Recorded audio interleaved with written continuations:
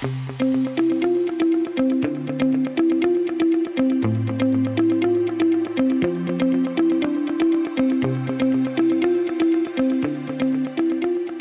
is going on, everybody? Welcome into another edition of the Daily Energy Newsbeat Stand-Up here on this spooky Tuesday, October 31st, 2023. As always, I am your humble correspondent, Michael Tanner, coming to you from an undisclosed location here in Dallas, Texas, joined by the executive producer of the show, the purveyor of the show, and the director and publisher of the world's greatest website, EnergyNewsbeat.com, Stuart Turley. My man, how we doing today? Hey, it's a beautiful day in the neighborhood, and tomorrow's Halloween. Are you going to go as Chewbacca or an Ewok? I live every day as Chewbacca, so I'm probably going to go as, I'll go as Luke Skywalker for tomorrow.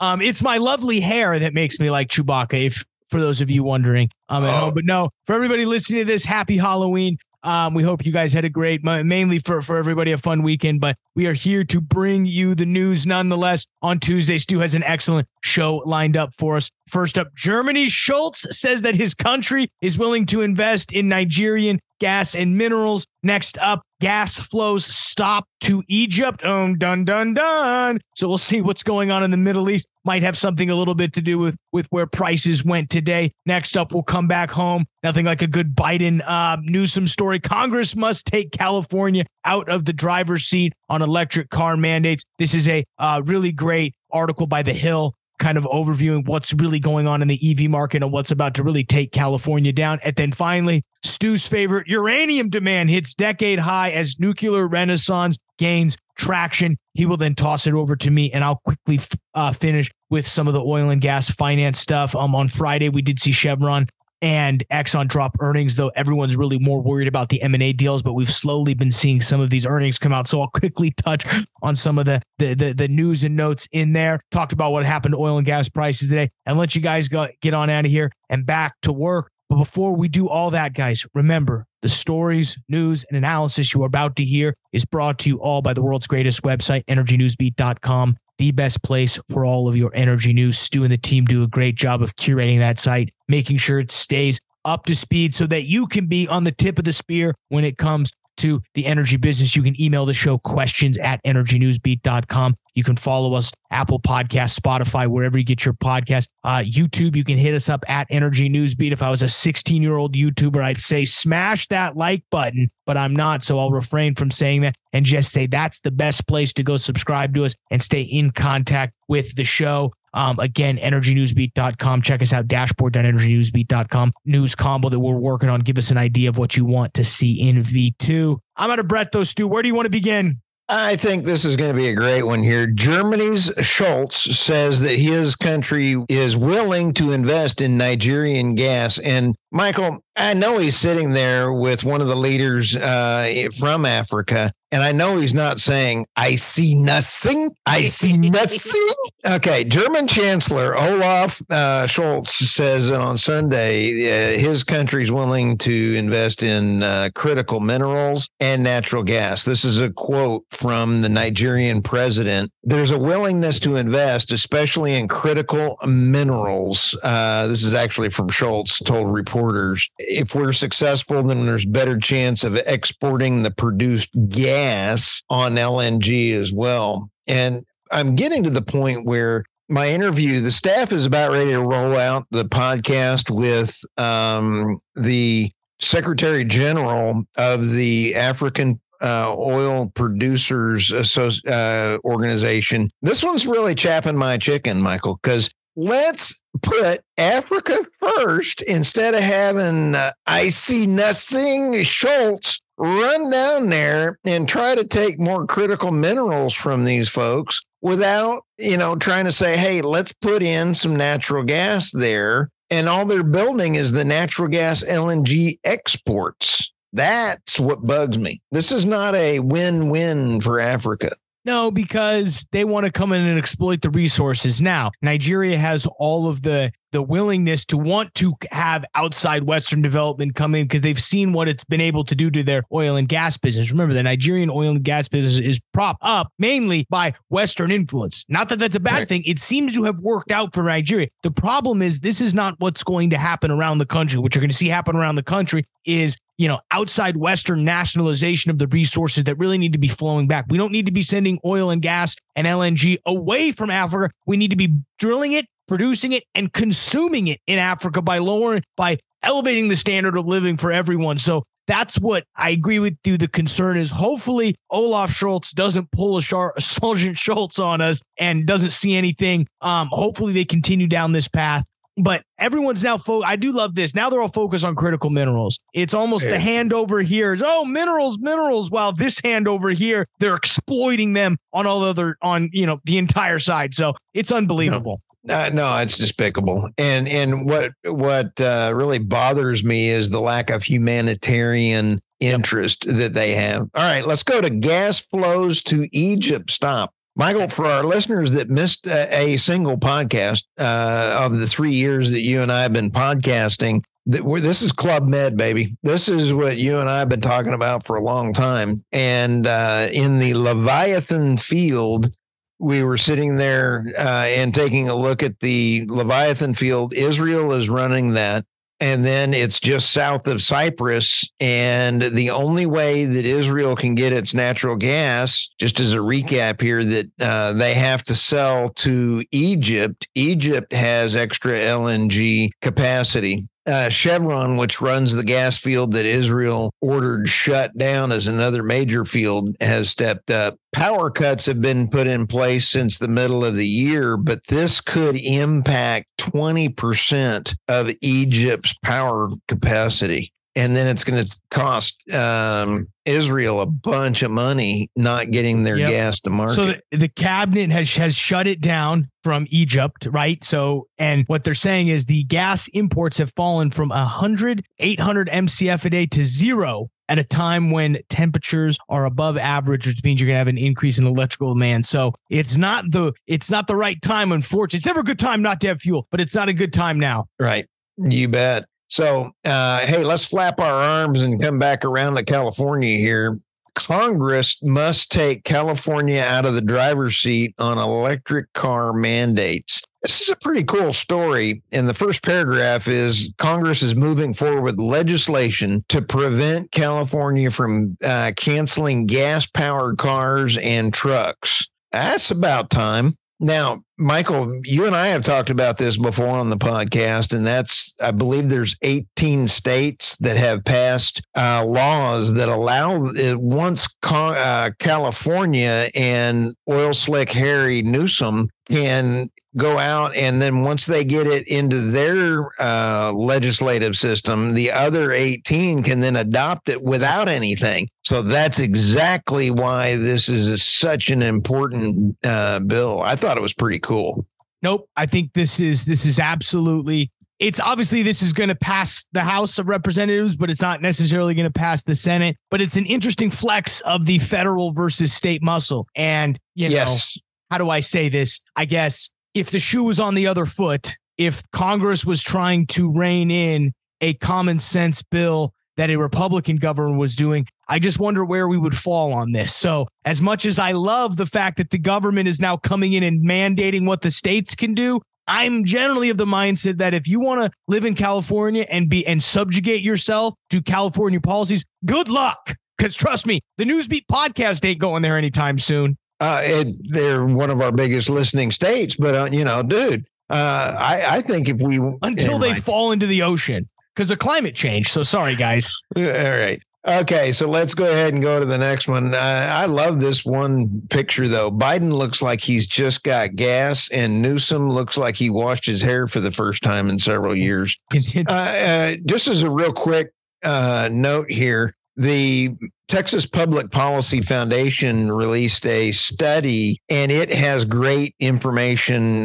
We'll put this one in the show notes as well. We don't need to go into any of it right now, but it has great EV stuff as well. So I'm going to head to the last story, Michael, and that is uranium demand hits decade high as nuclear renaissance gains traction. That's pretty cool. If we're going to get to net zero, which is what my bank account looks like right now, carbon net zero is my bank account. You sit back and kind of go, we're looking for sponsors out there, Michael. What a way to solicit. Oh, yeah. I've got a sign on my chest. We'll work for sponsors. Rising climate change awareness is a renewed interest in energy. Now, I disagree with that one line in there. It's not we'll work for the climate change awareness. It's people don't want to, they want to be able to heat their homes and put, food on the table. And nuclear is the only stable source out there if you're going to throw renewables on the grid. Yeah, I mean, I think what this article clearly states is that there's an overwhelming shift in the mindset of people to embrace nuclear. Now, is it anywhere near what we need to be in order to achieve what you call this renaissance of carbon net zero? No, it's nowhere close. We're going to need to continue. We're going to need to fix the regulatory. I saw, Bill Maher of all people did a 10-minute long expose on his show last week, specifically talking about articles that we have brought up on Newsbeat in terms of how much renewable energy, specifically renewable energy, is waiting in the regulatory system. There's thousands and thousands of megawatts waiting to be approved. If only we could get out of our own way. My only thing with nuclear is that it will end up down this path. And it's the reason why nuclear hasn't been rolled out soon. It's because they continue to die in the regulatory process. Yep. Hey, I need to reach out to Bill. And since he was a watcher of the show, you gotta love it since he's getting his energy tips from us. He's slowly getting red pilled. You'll see it. Give him about 5 years and he'll switch sides completely. I gotta admit, Bill Maher used to be just a total squirrel. Now he's only an ugly baby. And I mean, he's really come a long way as far as a humanitarian goes. I think what's interesting, though, is and not to get too off topic, but I think somebody like him has been fairly consistent over his entire career. It's the landscape of politics that has completely shifted beyond him. Great point. I love what he's saying.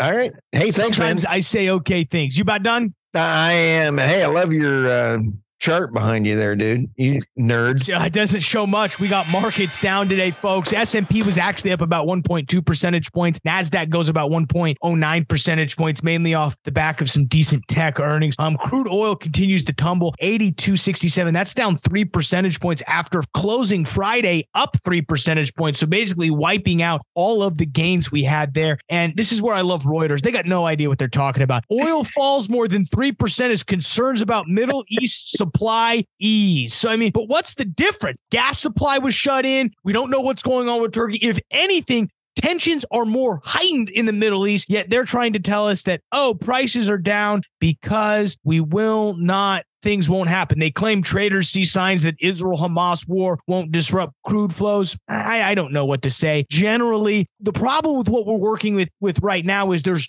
a lot of geopolitical factors that are happening. And anytime in the next 3 weeks, oil and gas prices move one way or the other, the answer from places like Reuters, places like oilprice.com, it's why you don't really want to read these. It's why you want to come to here like Energy Newsbeat, is because they're just going to tell you, well, it was down because the sentiment has moved towards less oil or sentiment towards more oil. That's okay. That is the case. But let's dig down deeper and say, what are some of these prices moving? We see a huge drop. We ended up at 84 at the beginning of the session, traded all the way down to below $82. That has a lot to do with the way the machines decide to take. Anytime you see a large, strict movement down or up, it's because the sentiment is now being ridden upon by the computers. Remember, 80% of trading is now algorithmic. So that's where when we look at these huge movements that happen, we see 3% on Friday, 3% today, even though they were in opposite directions. What's causing that? It's a little bit of market sentiment being layered in with a large amount of machine trading that when you aggregate small sentiment over a large amount of machines, well, unfortunately, you get these movements like this. So, be wary as you're, especially if you're trading, it's going to get spicy with these geopolitical stuff. Again, what we saw on Friday was not necessarily as we mentioned yesterday, was not necessarily hey, oil, we think oil, there's going to be no supplies. It was people covering their shorts so they didn't have any open positions over the weekend. Because the last thing you want to do is be short. And then all of a sudden, a nuke goes off over the weekend and oil's $300. Now, nuke goes off. We got bigger fish to fry. So that's maybe a bad example, but that's the point of it. So as always, we're going to come in here and dig below the numbers and give you an idea where we think prices is going. I think tomorrow we're going to continue to see some of the same choppiness. I don't see oil flows necessarily being stopped. I mean, Stu, as we've talked about, the only thing that could really move prices significantly more up or down from here would be the Strait of Hormuz being blocked off. But I don't think you're not hearing anything that would suggest that's going to happen, are you? No, I'm not hearing anything, but who knows? Yeah, well, if we get a call, we'll let everybody know. If we get, you bet. Trust me, we will. Wait, this is Lindsey Graham. Calling in. Hold on. Oh, he's wanting to bomb Iran. Great. Well, I'm telling him I don't have my boots ready. I'm just kidding. That was a joke, by the way. It's a huge joke. The last thing we need to be doing is letting Lindsey Graham bomb Iran. He said that on the news. I know. It's pretty scary to think about. These people, they want to get us in a war so bad. They want to get us into a war so bad. That's okay. I think it's, we're having some earnings continue to drip out. Chevron and Exxon, the two companies that we've been talking about at nauseum on Friday, dropped their earnings. I thought it was just interesting to read some of their highlights. First, for Chevron, they go ahead and see their third quarter earnings order decrease from 2023, mainly due to lower upstream realizations and lower margins. To give you guys an idea, they had a total earnings of about 6.5 million in the quarter 2023 comparative to 19.1 billion in quarter three, in the third quarter in 2022. So they're down about 50%, that's year to date. Last quarter, in third quarter 2022, they were at 11.2 billion. So they're down about basically 50%. Again, the reason why they say that is to lower upstream realizations. What's that mean? Lower prices. I mean, it's pretty simple to say that, and lower refining margins, which they make a decent amount of the money on refined product sales. The big thing they did this year was go ahead and swoop up PDC Energy. So that was went ahead and completed to kind of give them a stronger presence both in the Permian, but also in the DJ. They've also acquired some stakes in Aces Delta, which is a carbon capture place. They're doing a bunch of other interesting things. They've 6.2 billion of stock buybacks, which is a little bit lower than the original guidance, those were distributions of 6.2 million, 3.4 billion of share buybacks. Share buybacks, they note, were a little lower than the prior quarter, mainly due to the restrictions due to the related asset transaction of PDC Energy, which was all stocks. As you know, they just decided to purchase Hess. And so it'll be very interesting to see sort of how this now go ahead and merges together. Let's go ahead and look at Exxon. They have earnings of 9.1 billion compared with 7.9 billion of earnings last quarter. So they do raise a little bit, mainly due to the fact of higher commodity prices. But everybody notes, specifically for Exxon and Chevron, lower chemical margins and lower realized prices on refined products where their downstream sector makes their money. And they really don't mention anything interesting. They're able to keep their debt to capital ratio and a lot of their gearing ratios fairly modest, if only because the acquisitions that they made to go get Pioneer was all in stock. And I think that's the big thing to take away from this profit and loss statement, Stu, is they didn't have to tap into any of their cash reserves. They didn't have to go increase their debt at all. They were able to pick up Pioneer mainly by divvying up stocks. So, I mean, really, that's strong. Unlike the Oxy Anadarko deal, there's very little cash exchanged, which is interesting to note that this is going to look very good. You want to talk about the word accretive. This is going to look very accretive to cash flow when it comes down to it. You bet. How's their PDP over there, or their production? Oh, I mean, I think they're over. With Pioneer, they're going to be like 2 million barrels a day. I mean, wow. The problem with valuing companies like Exxon and Chevron is there's so much more that goes into it. It's not just the production stream. It's not just this. You got to talk about. They've got so much cash flow. Oh, it's mailbox money. I'd like a little bit of it. Our number is the amazing Kreskin. All right, Stu, what should people be worried about? Well, the Fed's going to be showing up this week, kind of like the Grinch. That Wednesday they're raising rates. Yeah, I'm just afraid of these chowderheads. I do not know. trying to dig themselves out of a hole they created. It's really interesting to watch. And guess what? The consumer will unfortunately take it in the drive-thru every time. Oh, yeah. That's kind of like me getting married for the second time. We don't want that to happen. So no, please, guys, but all right, guys. Well, I think it's about it. Again, appreciate everybody who's tuning in. Email us questions at energynewsbeat.com. You can connect with Stu and I on LinkedIn. But for Stuart Turley and Michael Tanner, guys, we'll let you get out of here. See you tomorrow, folks.